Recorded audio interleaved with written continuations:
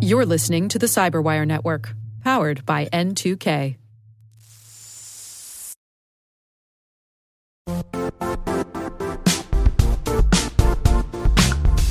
The IT world used to be simpler. You only had to secure and manage environments that you controlled. Then came new technologies and new ways to work. Now, employees, apps, and networks are everywhere. This means poor visibility, security gaps, and added risk. That's why Cloudflare created the first-ever connectivity cloud. Visit cloudflare.com to protect your business everywhere you do business.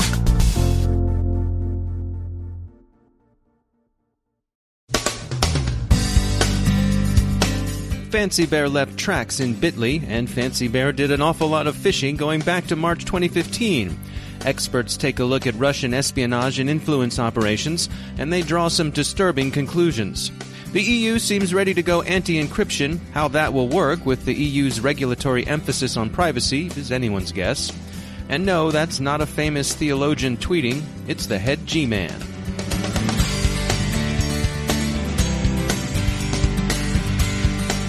I'm Dave Bittner in Tucson, Arizona, with your CyberWire summary for Friday, March 31st, 2016.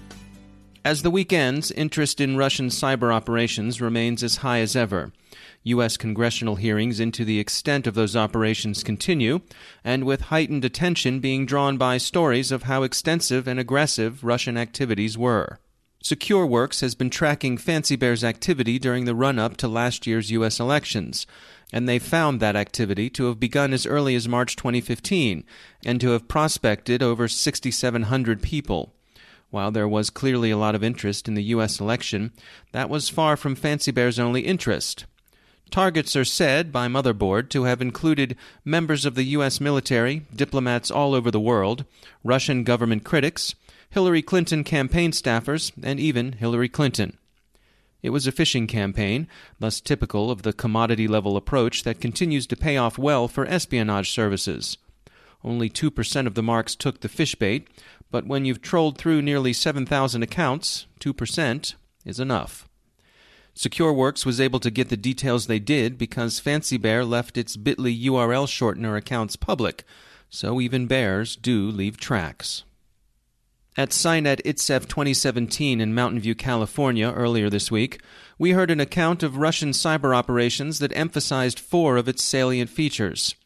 First, it has clear objectives in what the Russians view as an ongoing war between themselves and the West, and especially against the U.S. The principal objective is to induce chaos in what Moscow regards as a zero-sum contest. A Western loss, whether financial, social, political, or reputational, counts as Russian gain. As Andrei Krail, CEO of security company Lifars, put it, during the Cold War, quote, "If you did harm to the U.S., you were a hero," end quote, and that attitude and policy have persisted beyond the end of the Soviet era. Second, while all espionage services show a tremendous appetite for data, newfound ability to aggregate and correlate data makes any particular loss of a small bit of information far more consequential than it would have been earlier. And as the Hoover Institution's Herb Lynn pointed out at ITSEF, the Russian services have by no means been laggard in exploiting information in these new ways. Third, there is no clear line of demarcation between organized crime and Russian espionage services. The services regularly and deliberately make use of organized cybercriminal groups to damage their targets. Lynn alluded to unconfirmed reports he learned of to the effect that there have actually been formal memoranda of understanding issued by Russia's Federal Security Bureau to cyber gangs. Fourth, espionage and influence operations are commonly carried out using relatively simple tools. Phishing continues to be used because phishing works. Some of these observations were echoed yesterday at the Billington International Cybersecurity Summit in Washington, D.C. Thomas Donahue, Research Director at the Cyber Threat Intelligence Center, more familiarly known by its acronym CTIC, noted that intelligence agencies have always had a large and insatiable appetite for information, and so Russian concentration on big data tools is unsurprising, as is their ability to profit from the data they're able to aggregate and correlate. He also said that sophisticated threats, like advanced nation-state espionage services, differ from less sophisticated threats, say small-time criminals or one-off hacktivists. Less in terms of the sophistication of their technique than in their focus, determination, and persistence. They use what works, and since phishing works, then by all means, they'll fish. James Traynor is currently Senior Vice President, Cyber Solutions Group at Aon, but recently he was the Assistant Director, Cyber Division of the U.S. FBI. He told the summit that in his experience he'd long seen connections among organized cybercrime and the espionage services of what he called the Big Four threat actors: Russia, China, Iran, and North Korea. But there are significant national differences in the way each of the Big Four interacts with crime. For example, Russia tends to make direct use of criminal organizations almost as subcontractors. In the case of China, one tends to see government officers moonlighting as cybercriminals without direct official sanction as a kind of private enterprise. Iran's relationships, Traynor said, were too complex for easy characterization, but North Korea's case is easily understood. The government itself engages in criminal activity for the state's profit. Such observations about international cyber conflict are particularly timely as U.S. congressional inquiry into Russian influence operations continues. We'll continue to follow those hearings with interest. Reports suggest that the European Union will soon mandate backdoors in encrypted communications. The Register says that companies who don't anticipate and voluntarily comply will find a hammer dropped on them sometime in June. This anti-encryption stance, motivated in part by concerns about police ability to monitor and stop incipient terrorist activity, seems to be in tension, to say the least, with the stringent privacy protections the EU also wishes to put in place. Researchers at Palo Alto Networks have found 2 remote access Trojans, Troiculus and Moonwind, in active use against utilities and other targets in Thailand. Open-source developers using GitHub should beware. The Dimny Trojan is there and being used against them. Finally, Gizmodo says it's found FBI Director Comey's Twitter account. It's long been known Director Comey was on Twitter, but exactly what his handle was he coyly kept secret, which would explain the small number of followers he claimed, less than 10. The director's handle turns out to be an homage to theologian Reinhold Niebuhr. You'd think a Chicago man would have chosen Paul Tillich or Paul Ricoeur, but we don't know. Maybe you go to Twitter with the theologians you got.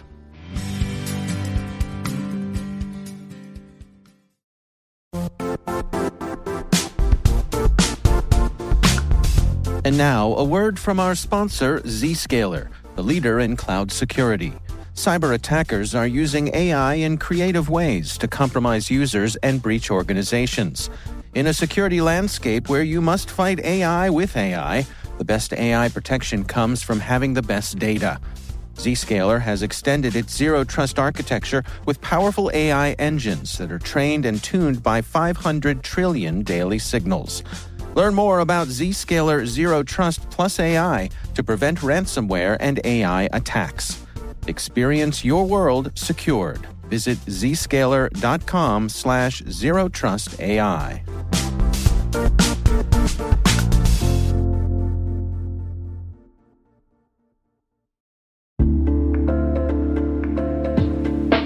Are lengthy security reviews pulling attention away from your security program?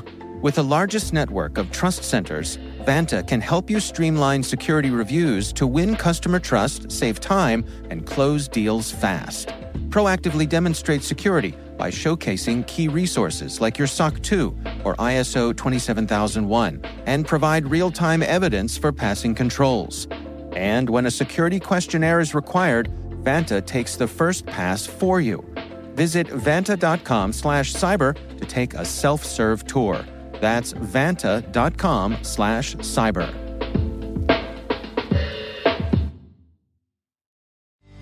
And I'm pleased to be joined once again by Jonathan Katz. He's a professor of computer science at the University of Maryland and also director of the Maryland Cybersecurity Center. Jonathan, we saw a story come by about this cryptocurrency called Zcoin. Turns out they have a vulnerability. Yeah, that's right. They announced a vulnerability a couple weeks ago, and what they had noticed was that a hacker was able essentially to spend about $500,000 worth of their cryptocurrency that they weren't, of course, supposed to spend. And once they noticed that, they started digging into the code, and they found actually that their code was indeed vulnerable to an attack, and they went ahead and patched it. And to their credit, they were very public about it. They announced this vulnerability, they announced this mistake on their blog, and then they followed up with a more detailed post afterward explaining what exactly had happened. According to the story, this was a case of a simple one-digit typo. It's really unbelievable. It was exactly that. It was a one-character typo in their code, and what this allowed the attacker to do was to essentially respend coins multiple times, which is something you're obviously not supposed to do. And for those of the listeners who know a little bit of programming, it came down to a simple error of using a double equal sign rather than a single equal sign. So the double equal sign is meant to test equality between two values, and the single equal sign is meant to be an assignment of one value to another variable. And just that one error in the code allowed the attacker to go ahead and double spend all these coins. And this is the kind of error that can make it through, your usual rounds of testing. Yeah, that's right. It's not one of the things that typical static analysis, for example, would find. It's an error kind of in the logical portion of the code, and you'd have to really understand what the code is supposed to be doing in order to find it, which means that these automated analyzers are probably not going to be able to find it, but you need really humans to be involved and to be checking the code and to spot the error. Looking at the code, which is available on their blog, as I mentioned, it is kind of surprising that it wasn't caught earlier, but it's one of these things where just a mistype and a single character error, like I said, can cause these problems. And I guess if you look at the same code too many times, you don't even notice these kind of things anymore. Yeah, and in this case, nearly $500,000 worth of problems. Yeah, that's right. It's really one thing interesting about these cryptocurrencies, of course, is that anytime there's a vulnerability, you can be sure someone's out there looking to make money off of it, because these cryptocurrencies have value in the real world, and so you can be sure that people are constantly looking to take advantage of them. Jonathan Katz, thanks for joining us.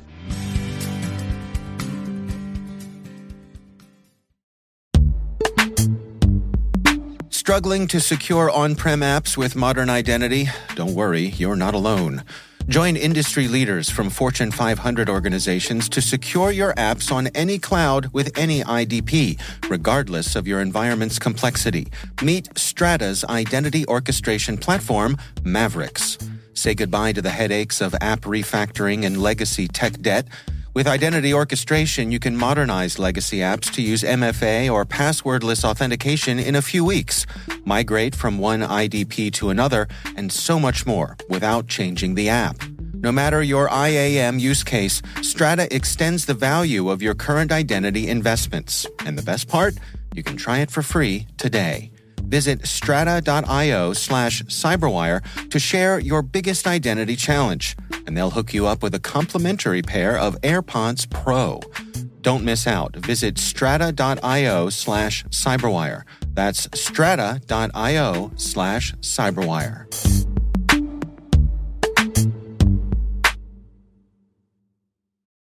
My guest today is Bob Ackerman. He's founder and managing director of Allegis Capital, a seed and early-stage venture capital firm focused on cybersecurity.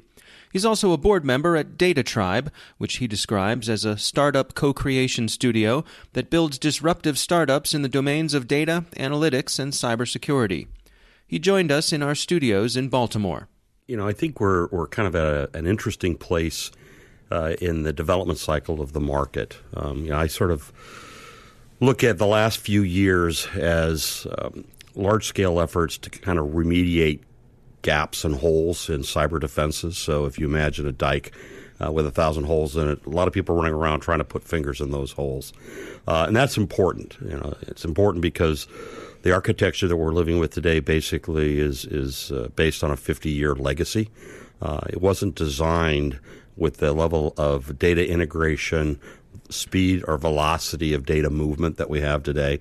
And so inevitably there are gaps that need to be plugged, and that's not going to go away for the foreseeable future. But I think we're on the cusp of sort of what I'll call the second wave of innovation, where people are beginning to think, based on that first wave, about more effective systems. What have we learned in that first wave of innovation? How do we begin to get ahead of some of these threats as opposed to purely responding to them? So think of this as how do we stop water from getting through the dike? And so I think that's a really interesting area that we're beginning to move into, where we'll see a lot of innovation. And then you look at things like orchestration and automation, where clearly, we're ready for that second wave where we need to fill the skills gap. We need to be able to respond more rapidly to a threat environment, levels of automation to assist threat analysts in responding to those threats. Good example of second wave of innovation. How do you begin to, build the stack so that your people are more effective and your offenses are stronger from the outset? What about consolidation? Are you seeing a lot of that in our future? I think consolidation is inevitable in any industry. Number one, and cyber is not going to be any different. I think what's different about cyber is innovation will continue apace along with consolidation. So if you think about it, we're kind of rolling up the past areas of innovation. There'll be consolidation there while we push ahead in new areas of innovation. Historically, if you looked at innovation, the initial wave of innovation is driven by what I call hype and hope. The world will never be the same. We got to grab part of that.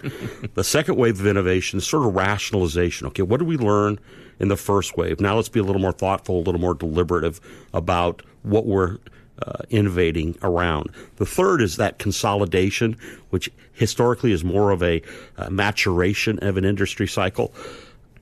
We're going to see the consolidation in cyber, but it's not about maturation.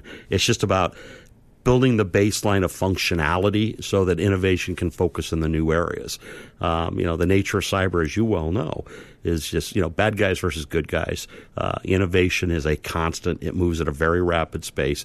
But at some point in time, we kind of have to clean up behind ourselves and integrate this functionality, which is essential, into platforms that are a baseline of functionality and allows us to focus on new areas of innovation like homomorphic encryption or data provenance or orchestration and automation. I mean, if you stop and think about it, security analytics, orchestration and automation, do the two of them come together, consolidate, and is that SIM 3.0? So you've got this rationalization of the building blocks into larger pieces so that innovation can be focused in the areas which are more differentiated and really represent the cutting edge. Do you consider cybersecurity to be fundamentally different from other industries? Yeah, I do. I mean, if you stop and think about cyber, I can't think of another area of technology where innovation is a daily mandate from a technical perspective. I mean, if you think about the sharing economy, the Lyfts and Ubers of the world, the innovation is around a business model. It's important, but there's not that continual drive for technical innovation. Cyber, if you step back and look at cyber, there's a tendency to think about cybersecurity as a vertical niche. I would argue that is about as wrong as you could possibly be. In fact, cyber is broadly horizontal. The global economy today operates on a digital substrate, and cyber is about that digital substrate. So cybersecurity is as broad as information technology. So, you have information technology evolving all the time. Cyber is evolving with it. You have this legacy architecture that has all sorts of gaps and holes. So in terms of a domain for innovation, it's about as big as you can possibly imagine. And because the bad guys are very adroit at kind of identifying vulnerabilities and exploiting those vulnerabilities, the good guys are running around, equally challenged to either anticipate where those vulnerabilities are or to respond to vulnerabilities that have been identified. So innovation in this space is on a day-to-day basis. It's one of the reasons why it's difficult, quite frankly, for cybersecurity companies when they're public, to continue to innovate as quickly as possible. As you get larger, it's harder to innovate as quickly as you need to be in order to be at the cutting edge in cybersecurity. So it's a market segment, if you will, that is more driven by innovation than anything I can think of, certainly in my career. That's Bob Ackerman from Allegis Capital and Data Tribe.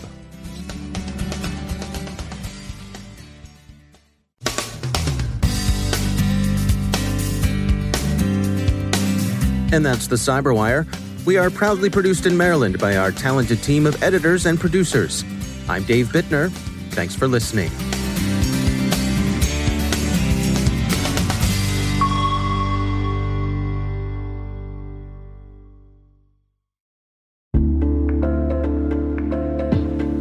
Hey, listeners, we're always looking for ways to improve the N2K CyberWire network and maintain the intelligence-driven news experience that keeps you in the know on the latest developments in cybersecurity.